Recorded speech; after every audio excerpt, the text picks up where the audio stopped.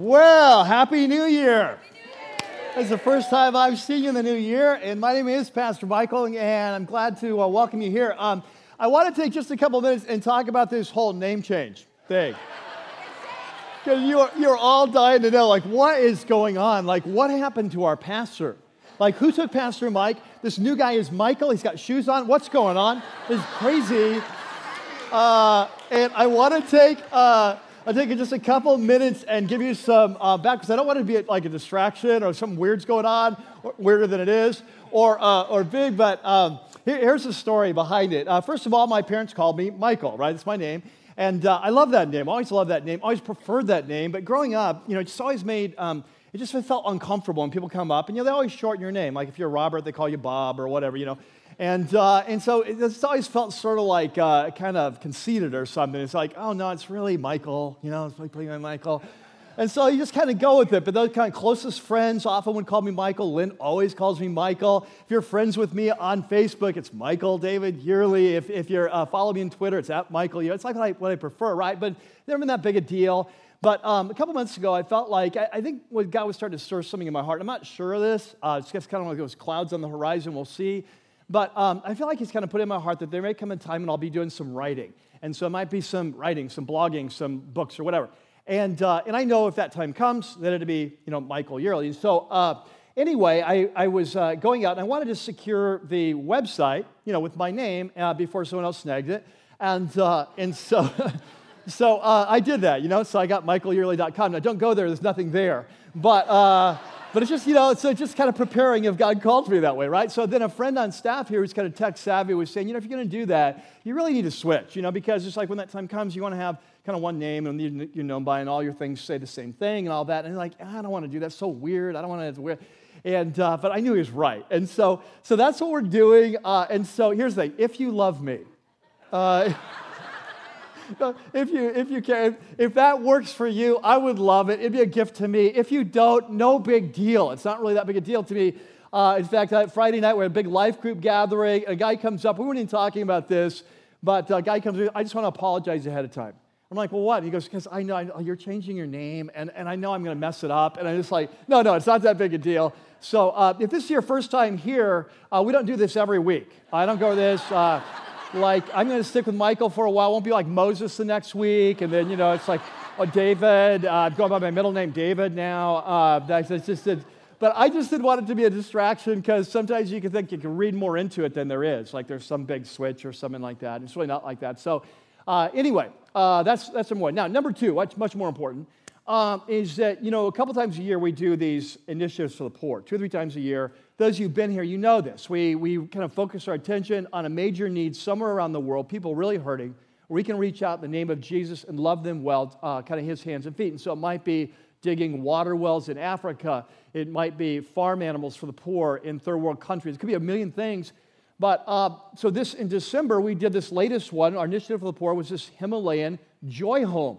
Now, if you've been here, you know the story that there's kind of 3 families at Rocky Peak, 3 people that God has woven into this, and it fits so much with our Life on Mission series that we're wrapping up today, because there are 3 families. There was Brian and Joyce Sexauer. Remember, they're the family that they were in corporate America and felt like God was calling them to launch a ministry in India, had no idea how to do that, but they've done that. There's now like over 500 small churches, thousands of people have come to Christ.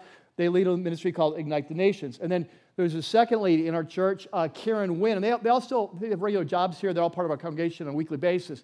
Karen Wynn designs costumes for Hollywood. She does the Spider-Man costumes and all that. And God put on her heart to start this ministry called Into Focus. And they go into third world countries and share the message of Jesus and do eye exams and create glasses right on the spot so people who can't see can see again. And so they do that all over the world now. And then the third person was a guy named Steve Gers. And Steve went with Karen a couple years ago to go partner with Brian in India to share the gospel and to do eyeglass ministry to open up a new area where they'd never gotten to share the gospel. And while he was there, he catches this vision that in India, all these baby girls are just abandoned, 1 million a year, because they're girls. And he wanted to create a home for them. They could be raised and loved in Jesus' name and become a power in their culture and all. And so that's the birth of the Himalayan Joy Home, and that's been our initiative for the poor. And so to give you some context, The typical initiative for the poor here at Rocky Peak will raise about $30,000, okay? Last April, our biggest one ever was the Liberian kind of water well. That last April, $49,000, a huge amount of money. This time, you guys blew me away, $133,000. Isn't that awesome? I was just like,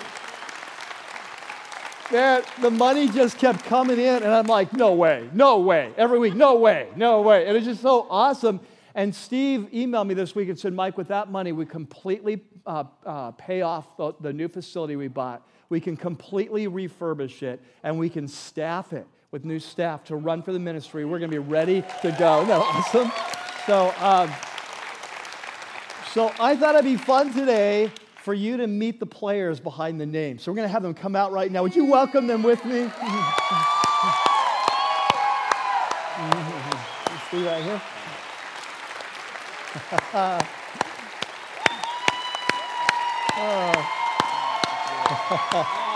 you.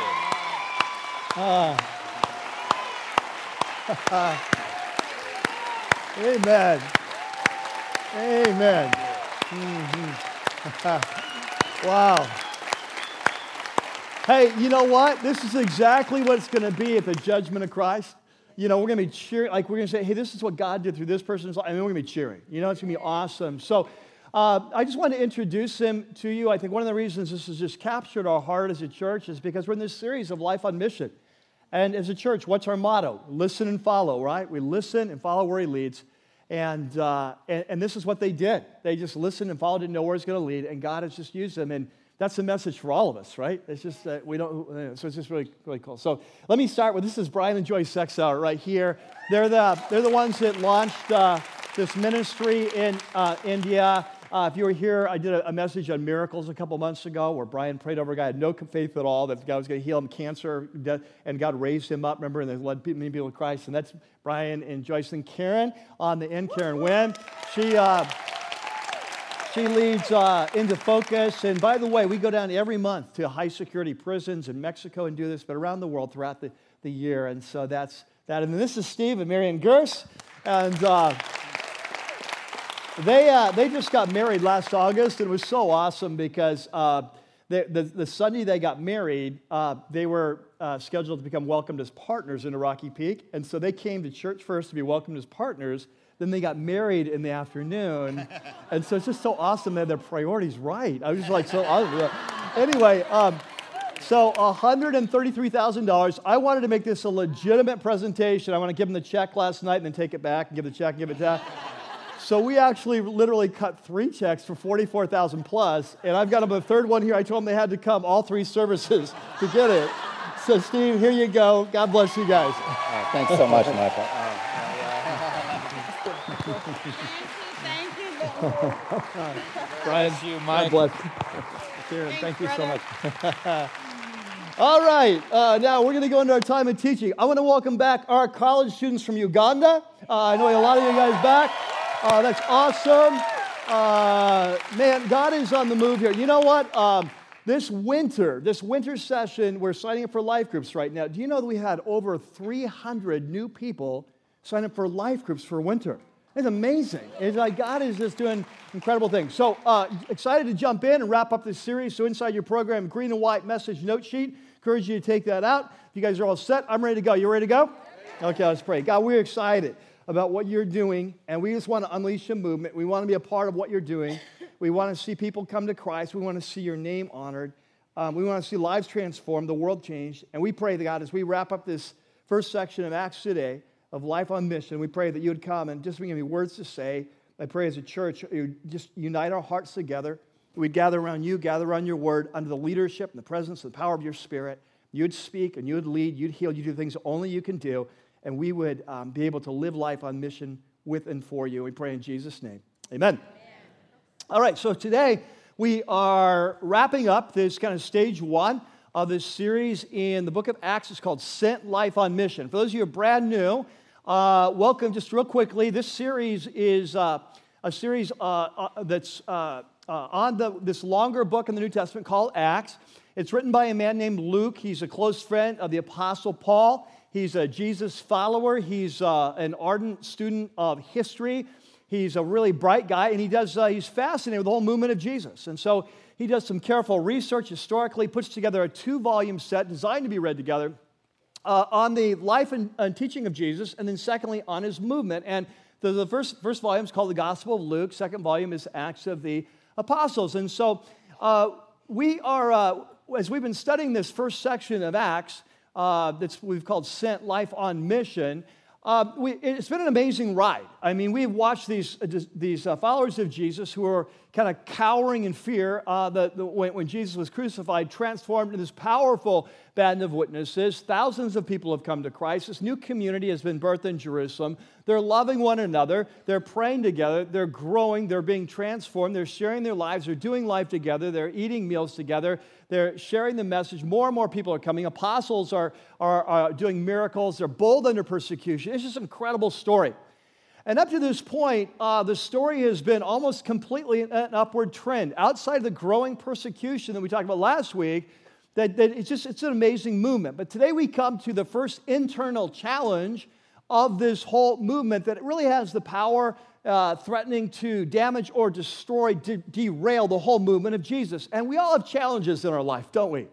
You have challenges in your life. I've got challenges. Churches have challenges. And when these challenges come, they threaten to derail us and get us off mission. So we're not living life on mission. And so today we want to talk about that. And so there on your note sheet, you have a section that's called the challenge, cultural conflicts. And before we jump into Acts 6, I want to just give you some background. So in the early church, early movement of Jesus, the first Christians were all Jewish, but they were coming from a culturally Jewish, kind of Hebraic, culturally conservative Jewish background. Most of these Jews had grown up in Israel, like the apostles. They had grown up speaking Aramaic as their native language. They were kind of culturally very Jewish. As the movement begins to expand in these opening months and then the first couple of years, more and more Jews in Jerusalem and surrounding areas start coming to Jesus, but they're coming from a more culturally diverse background. They're coming from what we call a Hellenistic or Greek background. So these appear to be Jews that, for the most part, probably grew up outside of Israel, somewhere in the Roman culture, Greco-Roman culture, and then immigrated to Israel to be in the motherland, right? So just like today, people will leave around the world and move to Israel to be there. And so, of course, they're coming in with a more Greco-Roman culture. Very likely they spoke Greek as their native language, and they bring different traditions and different values. And so these two groups are two very different groups culturally. And what we're going to see today is there's a culture clash. And this happens in churches, right? When people come together from different kinds of backgrounds, there's ethnic or racial or socioeconomic or political, whatever, you bring people together, and sometimes it leads to a clash. And there's going to be a major clash. And the clash is going to rise out of a problem concerning widows. So in the ancient world, widows were very vulnerable. There's no 403Bs. There's no Social Security. There's no life insurance. So if you're a widow, and remember, many widows become widows young because a lot of people will die young. Widows would, they become widows young because their husbands would die young. Because of that, if you didn't have a family to take care of you, you could be destitute, headed for poverty, even worse, be sold into slavery, prostitution, or whatever. And so in Jewish culture in general, they would kind of often take care of widows, and in the early church, same was true. And so what's going to happen today is that there's going to be a complaint by the Greek Jews, the Hellenistic Jews that are probably more liberal coming from outside the country. They're going to come to the apostles, and it would appear to us that at this point, the apostles have been overseeing this internal ministry, kind of social welfare for the widows. That we learned back in chapter 4, that when anyone was poor in the early church, that people would sell their property and they bring the proceeds to the apostles who would distribute it. So it would seem like up to this point, apostles are overseeing this ministry. But here's the thing. The church is growing rapidly. And growth always brings challenges.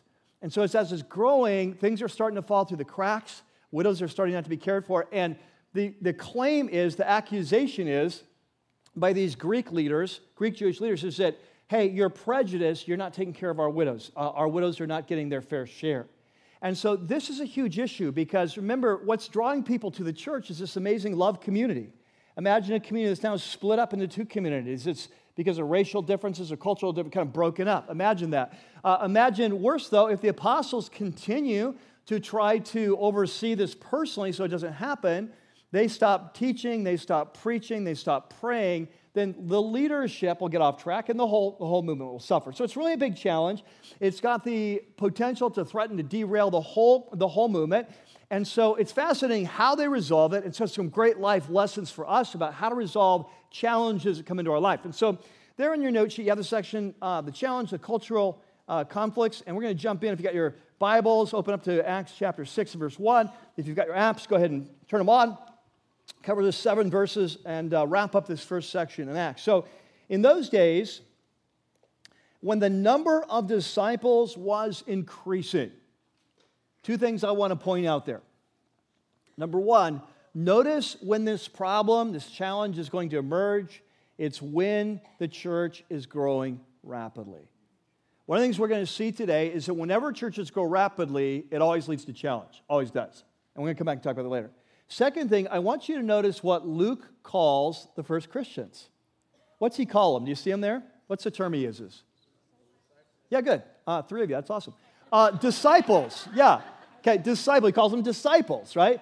And this is interesting because over the course of my life, and I don't know to what degree it's prevalent now, but in some situations, that in Christian circles, we'll talk about disciples as if they're the serious followers of Jesus. Like we got Christians, they're just kind of going through the motions, but they got disciples. Like I don't want to be a Christian, I want to be a disciple. But what I want you to catch in the early church, there was only one kind of Christian. That's disciples. And a disciple means a follower of. It's why here at Rocky Peak we call ourselves Christ followers. John the Baptist had disciples. The Pharisees had disciples. Jesus had disciples. A disciple is someone who's like following the rabbi and not just mentally agreeing with their teaching, but they're following their whole lifestyle to become like the teacher. In fact, Jesus said, you'll study it in your life group study this week. He said that the disciple, when he's fully trained, will be like his teacher. The way we often say here at Rocky Peak, the whole point of following Jesus is to become like Jesus. And 3 times today, Luke will call these first Christians disciples. That's what we're called to be. Okay? And so in those days, verse 1, when the number of disciples was increasing, the Hellenistic Jews, this is the Greek-speaking Jews, the more liberal Jews outside the country, the Hellenistic Jews, they came and they complained, very strong word. In the Greek, this is the same word used in the Greek translation of the Old Testament. We call it the Septuagint. That was the kind of the common Bible of the early church. Just like we use the NIV as a translation, the early church used, for the most part, the Septuagint. And in the Septuagint, this word for complain here is the same word that was used over and over when the nation of Israel came out of bondage from Egypt and they murmured against God. They grumbled in the wilderness. Remember that? So strong word. And so they've got a big problem on their hands. So the Hellenistic Jews, they're complaining, they're grumbling against the Hebraic Jews because their widows are being overlooked in the daily distribution. Now, whether that was true or not, or just their perception, we don't know, but that was their perception. So the 12, the apostles, they gather all the disciples together. Notice disciples again. Now, I'm sure that the apostles, I'm sure they went off, had a meeting, got the whiteboard out, prayed about this, sought God. It's kind of giving us a short version here. But the end of that is they're going to get everyone together and they're going to make a suggestion. Here's what we suggest of how we solve this problem. And so they said it would not be right for us to neglect the ministry of the Word of God in order to wait on tables. Now, the word for ministry of the Word of God that word ministry will later be defined in verse 4 by the word service in the Greek. So literally what they're saying here is it wouldn't be right for us to give up the serving of the Word of God in order to serve tables. And here's the point. The one I want you to catch is we're all called to be servants, right? But we have different callings in our life. And the body of Christ thrives when everyone is operating in their calling, in their area of strength. So if you have gifts of, say, I have gifts of teaching, right? I really need to be focused on gifts of teaching. Could I do other things? Yeah, I could do other things, right? But my greatest contribution will be leadership and teaching. You have been gifted to serve by God in unique ways. Can you do other things? Of course you can, but you will make your greatest impact in your area of strength. And so whether your ministry is, say, on this end of the spectrum, serving with the Word, or this end serving on tables, or somewhere in between, what the apostles are not saying is our job is better, more important than this job. They're just saying that our job is unique. God's given it to us. If we don't do it, no one can. And this is the whole movement will suffer. And so I want you to catch that. So in verse 3, so they said, so here's our suggestion. Brothers and sisters, why don't you choose 7 men, of course 7 being the number of perfection, from among you who are known to have 2 qualifications. First, they want to be full of the Spirit, and secondly, wisdom. So he says, well, you need to, he said, remember there are thousands. See, this is why I don't this is why I don't wear shoes. I'm doing my tie. It's so irritating. Anyway, they said 2 qualifications. Number 1 is they need to be men full of the Spirit. In other words, they need to be drinking deeply of the Holy Spirit, filled, overflowed. They need to be people that they know how to listen and follow the leading of the Spirit. These are men who are being transformed by the Spirit. They have the character of Jesus. These are people that are, we call it later, Paul will call it the fruit of the Spirit, like Jesus-like character, right? And he said, and secondly, you need wise men. You need people with leadership gifts, wisdom gifts, because they're going to have a lot of tough decisions. They're going to need that. So he said, this is what we suggest. And he said, we'll turn the responsibility over to them. And so apparently, up to this point, they seem to be leading it themselves. And so what I want you to catch is up to this point, they've been leading. And that's been fine. It's not like above them or something. They've been leading this ministry, and it's been going well. But all of a sudden, as the church is growing, there's more and more widows. There's more and more people to teach. There's more and more problems to solve. And their plate is getting too full. And so things are starting to fall through the cracks. And this is what happens when a church grows. The old structures don't work anymore. And so what they're going to do is they're going to do a reorg of the organization. They're going to do a redesign of the organization, and they're going to raise up a whole new level of leadership. And so they said, verse 4 will give us a chance to focus on our primary contribution, which is prayer and the ministry of the word. And so everyone loves this idea. So the proposal pleased the whole group, and so they chose 7 men. And the first 2 are going to actually play a very important part later in our next series. And by the way, what we're going to be doing is we're doing, Lord willing, an 8-week series on priorities. Then we're coming back we're jumping back into Acts. And we're going to pick up where we left off. The next series is called Into the Danger.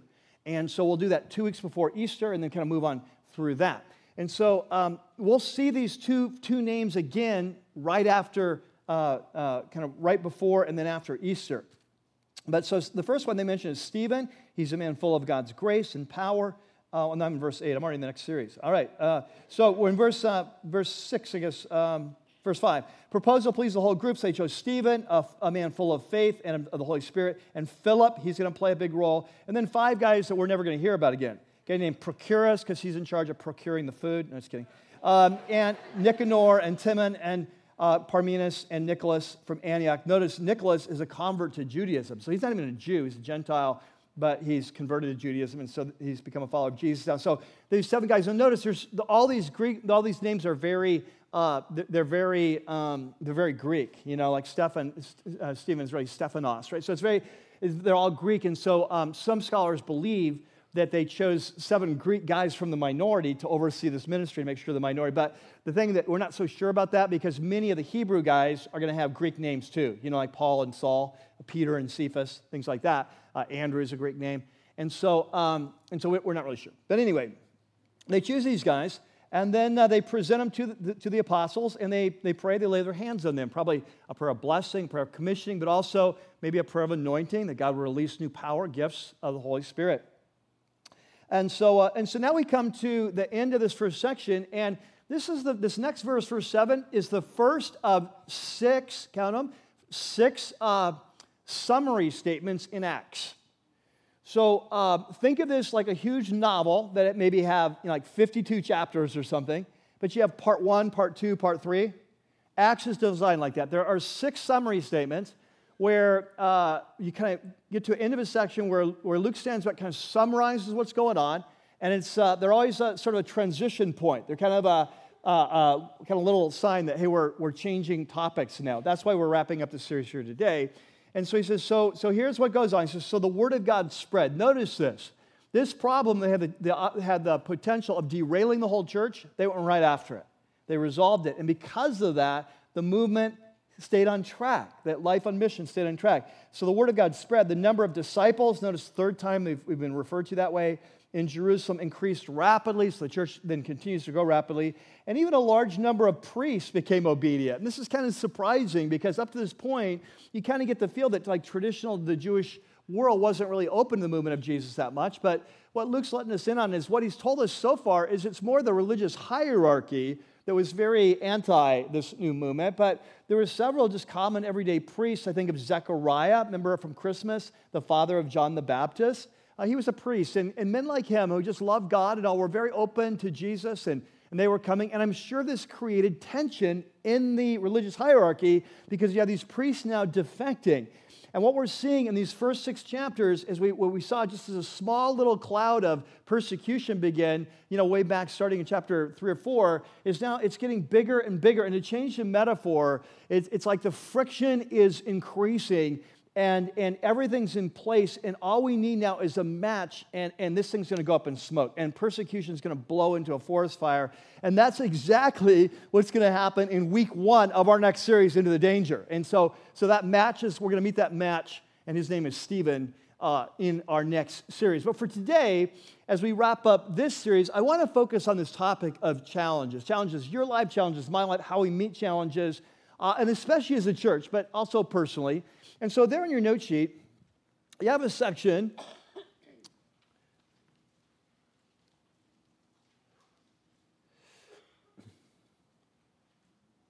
somewhere. It's the shoes. It's called the challenge, 3 life lessons. And so what I'm going to do is highlight 3 life lessons that flow out of this passage that kind of speak to us in our life of if we want to stay life on mission, your life, my life, and church, what we need to understand. So 3 big picture principles. Number 1, the first thing that I want you to catch is that every church has challenges. You're never going to face a church that's perfect. You're never going to be part of a church that doesn't have challenges. Sooner or later, every church is going to have challenges. Now, this is surprising to some people. Often you'll run into someone that says, I used to go to church. I call them de-church people, right? I used to go to church. But I don't anymore because churches are so full of hypocrites or problems or whatever.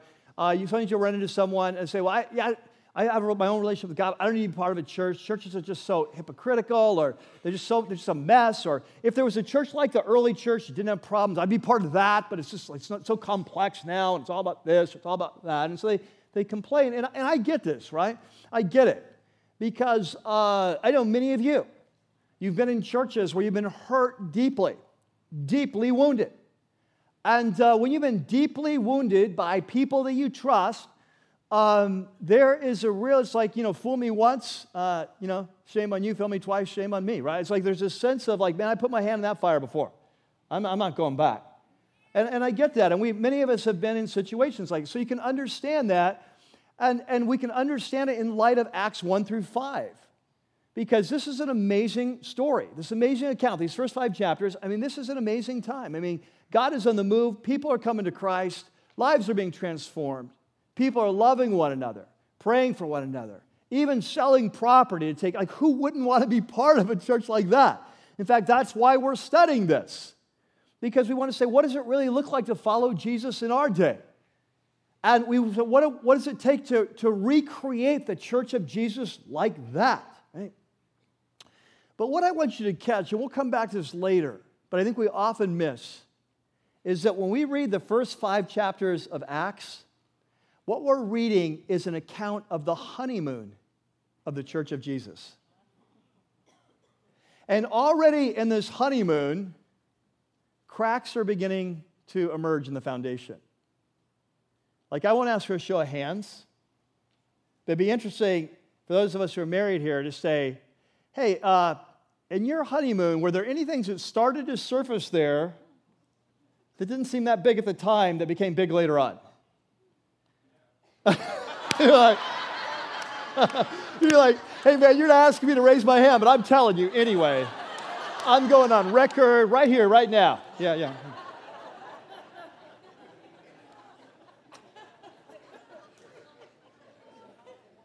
And right here in these opening chapters, we're beginning to see cracks in the foundation. Let me give you a couple examples. A couple weeks ago, we looked at chapter 5. And it's the story of Ananias and Sapphira, this couple that sell a piece of property, bring the money to give to the poor, give it to the apostles, right? Beautiful thing to do. The problem was they lied about how much they sold the property was. So you've got church, you got finances, you got hypocrisy, you got church. Ring a bell?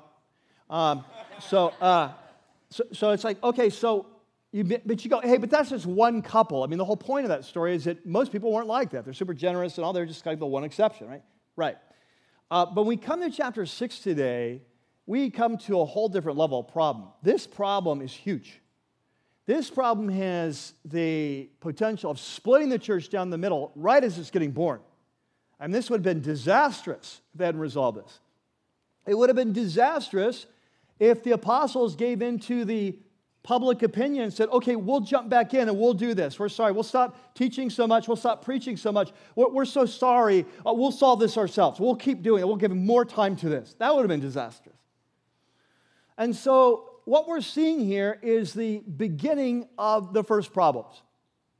Now, this is not going to be the end of our problems, though, because as we come back in our next series in Acts, what we're going to see as the movement of Jesus begins to spread from Jerusalem out into the Samaritan and eventually Gentile world, then we're going to see two things happen. Number one, we're going to see the power of Jesus unleashed like we've seen here in the first 5 chapters. We're going to see lives change, people coming to Christ from increasingly pagan backgrounds. Amazing things are going to happen. Miracles, it's an amazing story, right? But we're also going to see the planting of many churches that later in the New Testament, the apostles who started those churches will be writing letters to. And so as we go through them, we will be looking at the letters. And what we will see time and time again is one of the primary reasons the apostles like Paul and James and Peter and John are writing to these churches is because of problems, challenges. Let me give you a couple examples. I think probably a lot of us here know about the Church of Corinth, right? So the Church of Corinth, I want you to think about this. The Church of Corinth was started by the Apostle Paul. First one in town to share Jesus. People come to Christ. He started a church. He stays at Corinth, catches longer than any other place that we know of other than Ephesus. Okay? So he stays over a year and a half. And so he starts a church founded by Paul, but within a short period of time, the church is kind of going off the rails. Now, why? Because when people come to Christ, we experience Christ. There's a radical life transformation. The Holy Spirit comes in us. Life is changed, right? But we also bring our baggage with us. Have you noticed that? We bring our dysfunction. We bring our families. We bring our old opinions. We bring our old habits. We bring our old values. We bring it all in the body of Christ. And so that creates problems. And so Paul leaves and he writes back. So let me do a flyby of the first letter to the Corinthians. Chapters 1 through 4. The church is ready to split over which pastor they like the best. Boy, glad we don't have to deal with that today. Chapter 5. Chapter 5, there's open sexual immorality. Everyone knows it, but they're not doing anything. Good thing we have to deal with that. That's nice. Chapter 6, they're suing one another and taking each other to court in front of pagans. Chapter 7, there's some in the church saying, hey, you know what? We used to just sleep around all the time. Now that we're Christians, we probably shouldn't sleep with anyone, even our spouses. We probably shouldn't be married. God's probably anti-sex. Chapter 8 through 10. Aren't you glad they were wrong? Chapter 8 through 10. Cut that out of the Bible. Chapter 8 through 10. They're fighting over what kind of food to buy in the supermarket. Hey, I think I should, double coupon. You know, this food's been sacrificed to idols, half price, all great.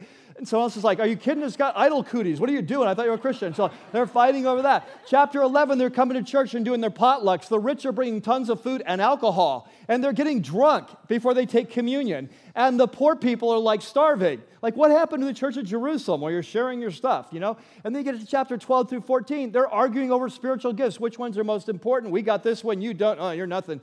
I get to chapter 15, they're like, yeah, we're not sure the resurrection really happened. Are you kidding me? This is the gospel. Like, what went wrong with you? You're crazy, you know? And so you think, well, 2 Corinthians will get better. It doesn't. 2 Corinthians is even better, right? You say, well, that's just the church of Corinth. They're the problem kid. We all know that. They're the black sheep of the family. No, it's not the way. Galatians are ready to leave the gospel and buy into a works-based salvation. In Ephesus, Paul's got to write to Timothy later on and tell him, hey, stop the teachers that are teaching all these myths and genealogies that are kind of leading astray. The church of Colossae, they got teachers there coming in teaching this weird kind of Gnostic Greek doctrine wrapped in Judaism and all this kind of fake rules of the legalism you have to do. In Philippians, they're having interpersonal conflict that's there clearly in the text that Paul's having to deal with. In Hebrews, the Jews are ready to completely forsake Jesus and deny Jesus as Christ and go back to their old synagogue so they'll stop being persecuted. Like when someone tells me, I wish I could be part of the early church.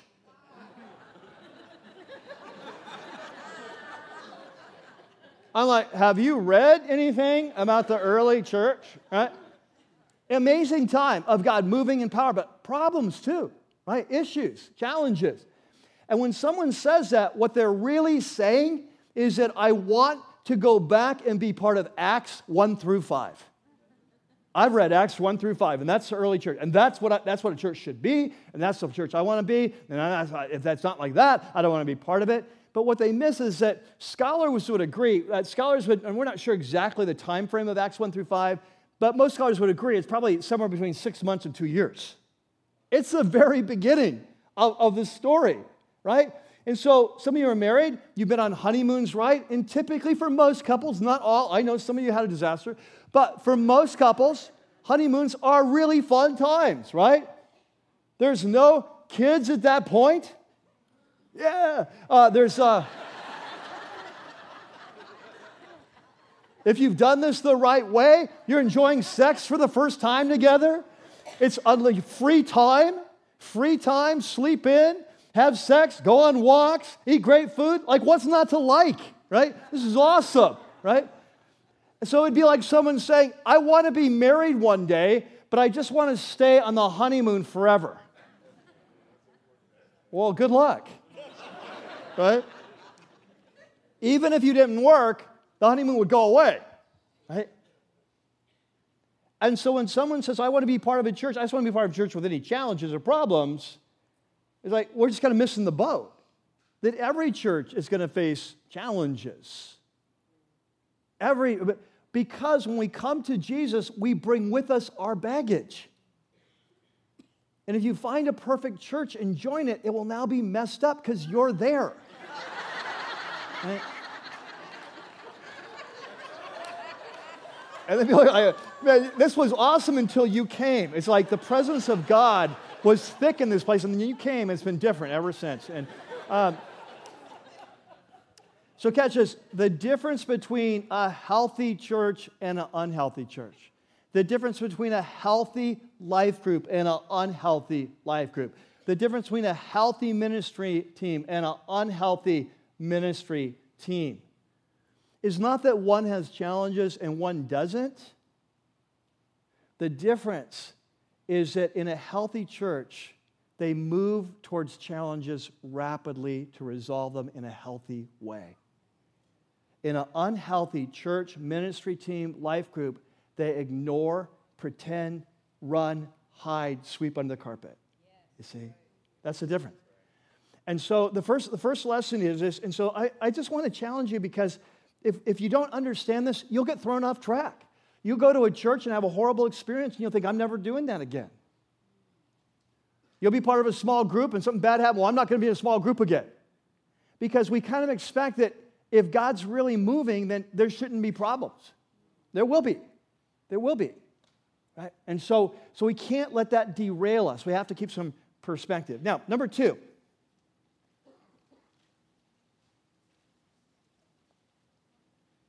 Number two is that growth creates challenges. And this is such an important principle for all our lives in a variety of ways, but especially as a church, that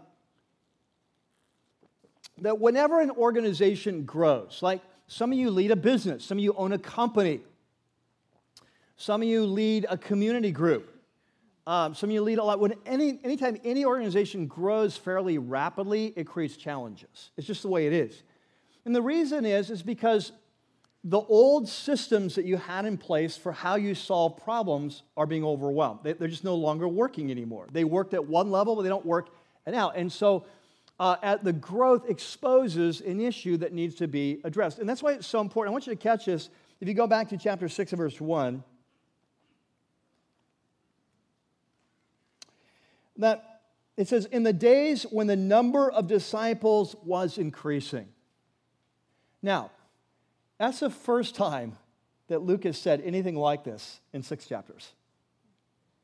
The question is, why does he introduce this account of this challenge that had the potential of derailing the whole movement? Why did he introduce it that way? I think he's giving us context. He's saying, hey, this is awesome, this story I'm telling you about the rapid growth. It's awesome, but at a certain point, it surfaced some problems. At a certain point, there were challenges, and there were big ones. And this was one of the biggest ones that had the chance to threaten it. And this is just the way it is. So let's talk about, like, in a church context. It's true in any context. Let's talk about in a church context. When a church grows rapidly, it creates tension. It creates friction. It creates challenge, because the way that you used to solve problems doesn't work anymore. Look at it in this situation. Before this problem emerged, you had the apostles who apparently were overseeing this ministry themselves. Now, they start with 3,000, right? On the first day of Pentecost, 3,000 people come to Christ. Most of those people are going to be in families. How many would be widows that don't have a family? Because we're not talking about widows with families. We're talking about widows that don't, I don't know how many, 10 of them, 20? I don't know. I don't know how many. But pretty soon it's 5,000, right? And then pretty soon it's 7,000. And as the church is growing, the number of widows is increasing to stay in touch with. But on top of that, the ministry responsibilities is increasing. I mean, the apostles are teaching every day in the temple courts. We've heard that before. There are now persecutions kicking in. They're having to deal with that. They got crisis there. I'm sure there are other needs, problems that are emerging. People have questions or whatever. And so they're just growing on. And in the process of the growth, it would appear that the apostles were less in touch with the needs of the widows. Now catch this, they didn't want to be less in touch. It's not like they knew this was going on and things were falling through the cracks and they just didn't care. They just didn't know. And you've all been in situations like this, right? Some of you, when you went from 2 kids to 3 kids, things start falling through the cracks, right? It's like, hey, I thought you had them. No, I thought you had them. Well, we're outnumbered now. I know, one got away, And so the old system was great. I got one, you've got one. We're good, And now it's like, they outnumber us. How are we going to solve this? I think we need to buy one of those. Oh. Anyway, those dog things. Growth does this. And so before they had a great system, it was working. But now the problem, as the growth was happening, which was awesome, people are coming to Jesus, it's creating weak links in their system. It's creating problems. And this is what always happens. Growth always creates challenges. And here's what I want you to catch. Usually, there is a gap between the rise of the problem, the recognition of the problem, and the resolution of the problem. Like think in a marriage context.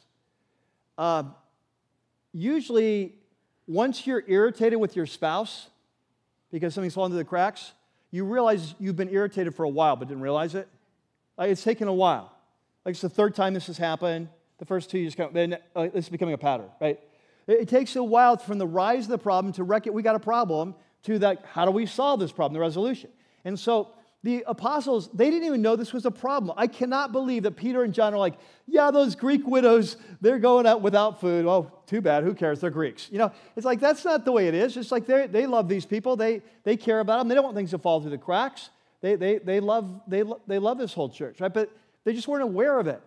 And so there's a rise of a problem. Then there comes a point where the problem is brought forward by the leaders, a recognition of the problem, and then they have to solve it. And he doesn't give us a timeline here, but I'm just sure the apostles they're going to go away, they're going to pray, they're going to whiteboard it out. What can we do? What do you think we should do? How do we solve this? They're going to come back with, and then they come back with a solution. So there's a timeline here. And here's the danger. The danger for us is that when we're in a fast-growing organization, or like in a church that's growing fast, the danger is there's always a gap between the rise of the problem and the resolution of the problem. And catch this, during that gap, real people get hurt. Real things fall in the cracks. Leadership often doesn't even know. They don't even realize it's going on, right? But there's a gap. And here's a temptation. When you find yourself in the gap, it's really tempting to give in to grumbling. And this is what I call the grumble gap. And this is what happened to the nation of Israel. That's why I pointed out the word earlier. Remember, God rescues them from slavery in Egypt. They've been there for 430 years, enslaved by one of the superpowers of their day. Not a chance of getting away. No hope in sight of anything but a life of slavery. And God comes and through an amazing miracle, through Moses, 10 plagues, releases them, wipes out a large part of the superpowers army in the Red Sea, and sets them on their path to be a new nation of free people. And within 2 to 3 months of that, they are grumbling and wanting to get new leadership and get rid of Moses and go back to Egypt. Why? Because this new situation is creating problems. And so what are their problems? Well, they have no food and no water in the wilderness. Those are the two main problems, right? No meat, no water. That's why they're grumbling. Now, would you agree with me? Those are significant problems? Food and water? Yeah. And do they need to be addressed? Absolutely. They need to be addressed. They need to be surfaced. But the way you surface it is you don't come against Moses, the guy who just led you out, and start grumbling against the Lord and saying, who is the Lord? And he's forgotten about us, and he doesn't care about us, and who made you in charge anyway? And, it's kind of obvious. Most people don't split Red Seas. The guy who does that's probably in charge, right? You see what I'm saying? And it's so tempting to miss the big picture because of the friction of what we're feeling. And this is exactly what's happening in the early church. I mean, this is a time unprecedented in human history. People are coming to Christ left and right. What did we read last week in chapter 5? Peter's walking in the street. There's so many miracles going on. People are just trying to put people out to catch a shadow in hopes that maybe they'll get a miracle. I mean, it's an amazing time. And yet, in the midst of that, the whole movement is threatening to be derailed by people in the grumble gap of going, yeah, but we're not getting our food. Okay? So this is the temptation, to lose the big picture of what is this all about. Now you say, why are you bringing this up? I'm not bringing it up because there's any grumble gap here at Rocky Peak. One of the lessons I've learned as a leader is it's so important to teach leadership to a church before you need it. Like, you don't wait till there's a problem to teach principles. You teach principles long in advance. So when you get there, everyone understands, here's where we are and here's how we solve them, right? When I'm dealing with our elders, we meet with our elders. We read books together. We study together. We learn together. Why? Because when the crisis comes, it's too late to learn. You have to make decisions that you have to learn in advance. You build a team in advance. You build a brotherhood in advance. You build a philosophy of ministry in advance. So when the time comes, you know you're unified. This is how we deal with this. You see? Then I like to do the same thing with the church. So we are an incredibly sweet time as a church. God is blessing this church. People are growing. People are coming to Christ. Lives are being transformed. Relationships are being formed. We are growing in our passion for Jesus. A heart of obedience is growing in this church. Worship is growing. Outreach is growing. Love for the community is growing. It is a time of blessing in this church. So this point has nothing about today.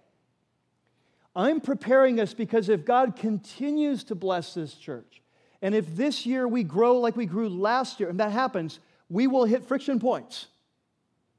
We will hit points where the ways we used to deal with issues and resolve them don't work. The way we used to structure things don't work. This thing's not working.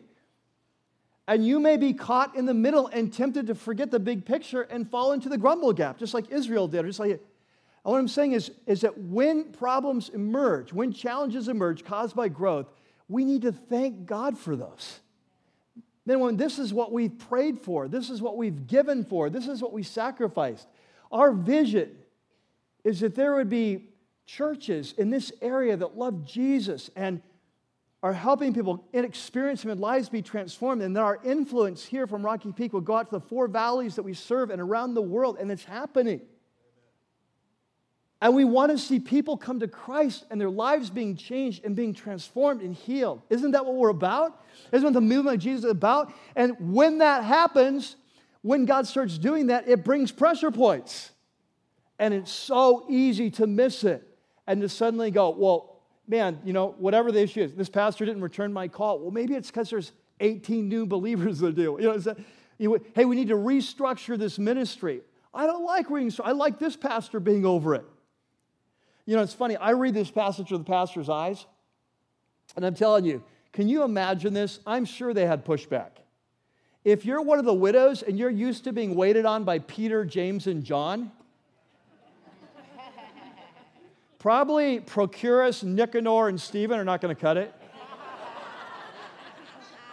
And it's like, who's these new guys? I can't even pronounce their names, Oh, the Greek guys, they came from whatever, they came from Dalmatia, like crazy, it's like, you see what I'm saying? It creates change. And so I'm just preparing us now that you understand that as the movement of Jesus grows and expands, it always will raise new challenges. But here's the thing, with God with us, we can move towards it, we can resolve it, and the movement continues to thrive, and people are taken care of and loved, and so on. We just have to be careful that we don't lose focus in the grumble gap. Now, number 3, this one's going to apply to pretty much everyone in this room, and it's a powerful principle that leaders tackle challenges.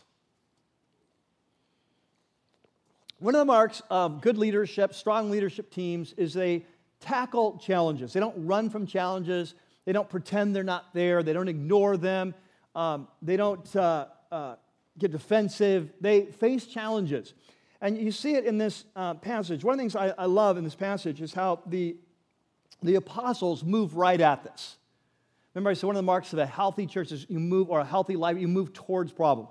And you see that here. I want you to catch this. I've made a big point of this throughout that the best we can tell, the apostles were over this ministry at this point of feeding the poor, right? Feeding these widows. And so when the Hellenistic Jews come and complain, who are they complaining against? They're really complaining against the apostles.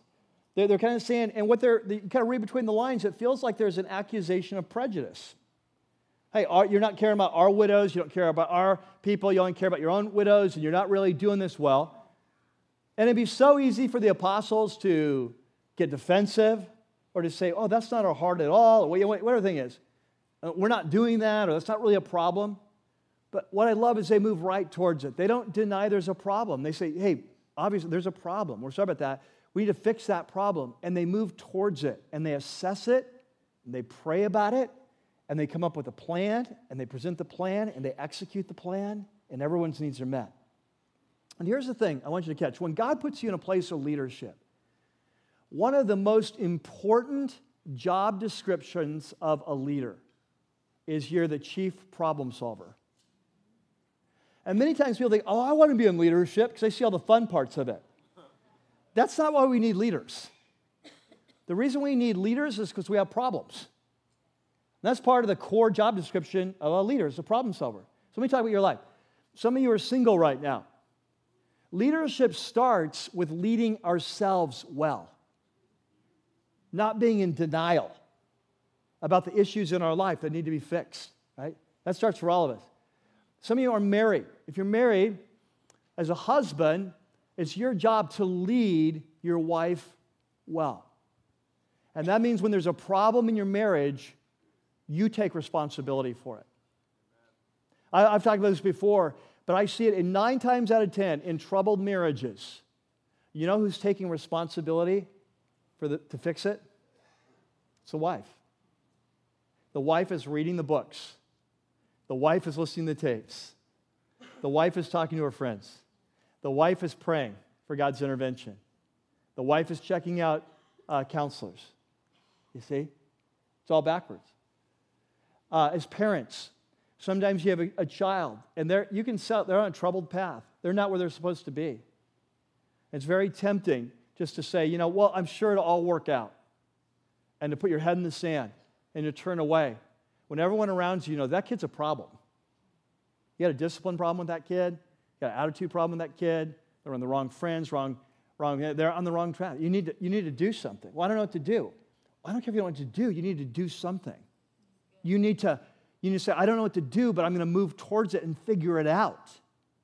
It's very tempting when we're in leadership to ignore problems, to pretend they're not there, to get defensive, to ignore, to run away, right?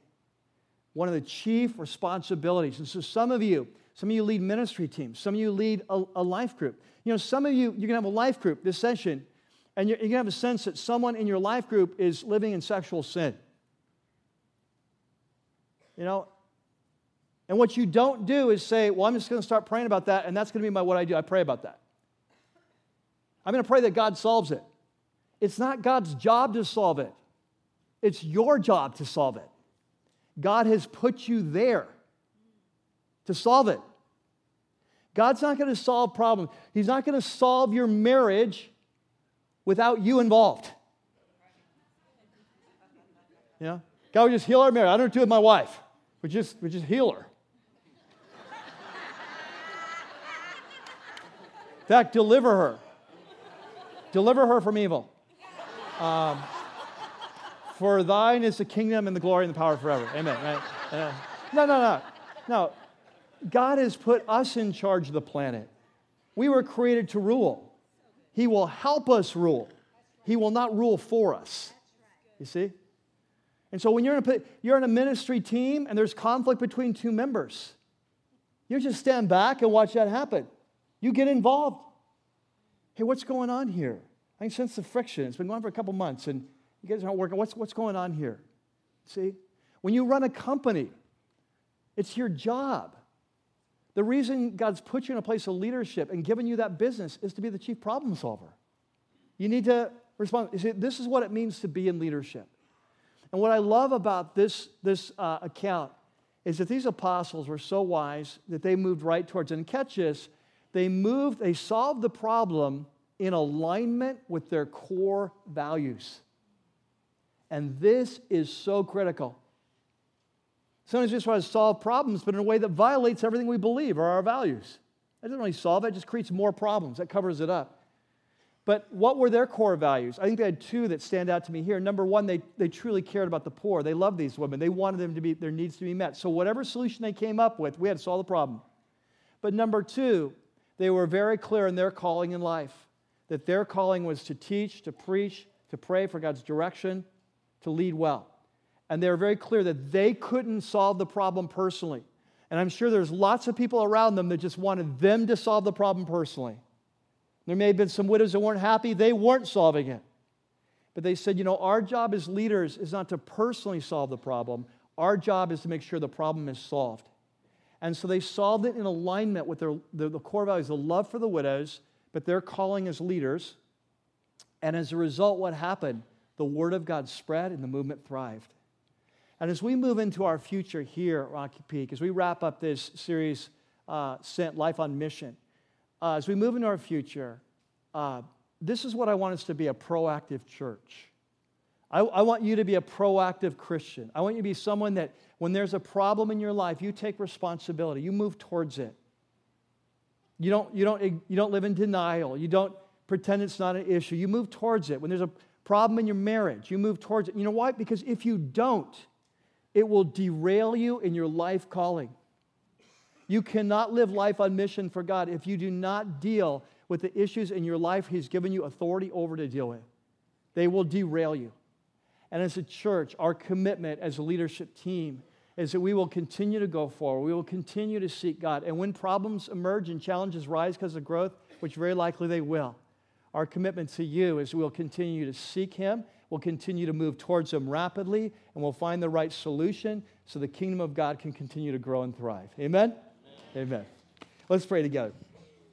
God, we're just thankful for your word and the wisdom it gives on how to live life. And Today, we've talked about some pretty important things, and as we bring this series to a close, God, we pray you'd give us the courage as a church in our own lives to move towards issues that are holding us back, in our marriages, in our teams, in our ministry teams, in our work team, that we would be people that move towards challenges with your help, that we solve them with your help so that we can stay on track, live life on mission, and the movement of Jesus can go forward.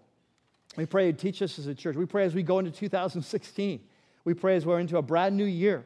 We pray as we face this year and as you continue to bring people, you'll teach us as a church how to respond to the need for more space and more room and more resources and whatever it is in order to take care of the people carefully, like these widows that you gave the early church. We would take care of those that you're sending our way. And God, we pray that as we approach it, as we move aggressively towards it, the bottom line is we want more honor for your name. We want you to be seen for the God you are. We want people to come to know you, get on their knees, give you their complete life, all they have in an act of worship, because that's what it's all about. And we pray that for the sake of your name and for the sake then of these people who will come, for the sake of the world, that you would do that. So as we bring our offerings and as we worship now, we pray you'd meet us in Christ's name. Amen. Let's stand together. For the sake of the world, and even more so for the sake of his name, that this world would come to know who he is. Give him completely their lives, for it's what he deserves. It's our worship, everything we have. For the sake of his name, for the sake of the world, we're called to live lives on mission. Amen? And we don't want to be derailed from that by false expectations or challenges that come and thinking God's not with us. God is with us, and he will meet us, and he will teach us how to overcome these challenges, whether they're challenges in our own life or in our marriage, our home, our business, our community, whatever it is. And then, as a result, we'll stay on track, and we'll continue to live life on mission, and the Word of God will spread, and people will come to know Christ, and he will receive the honor that he deserves.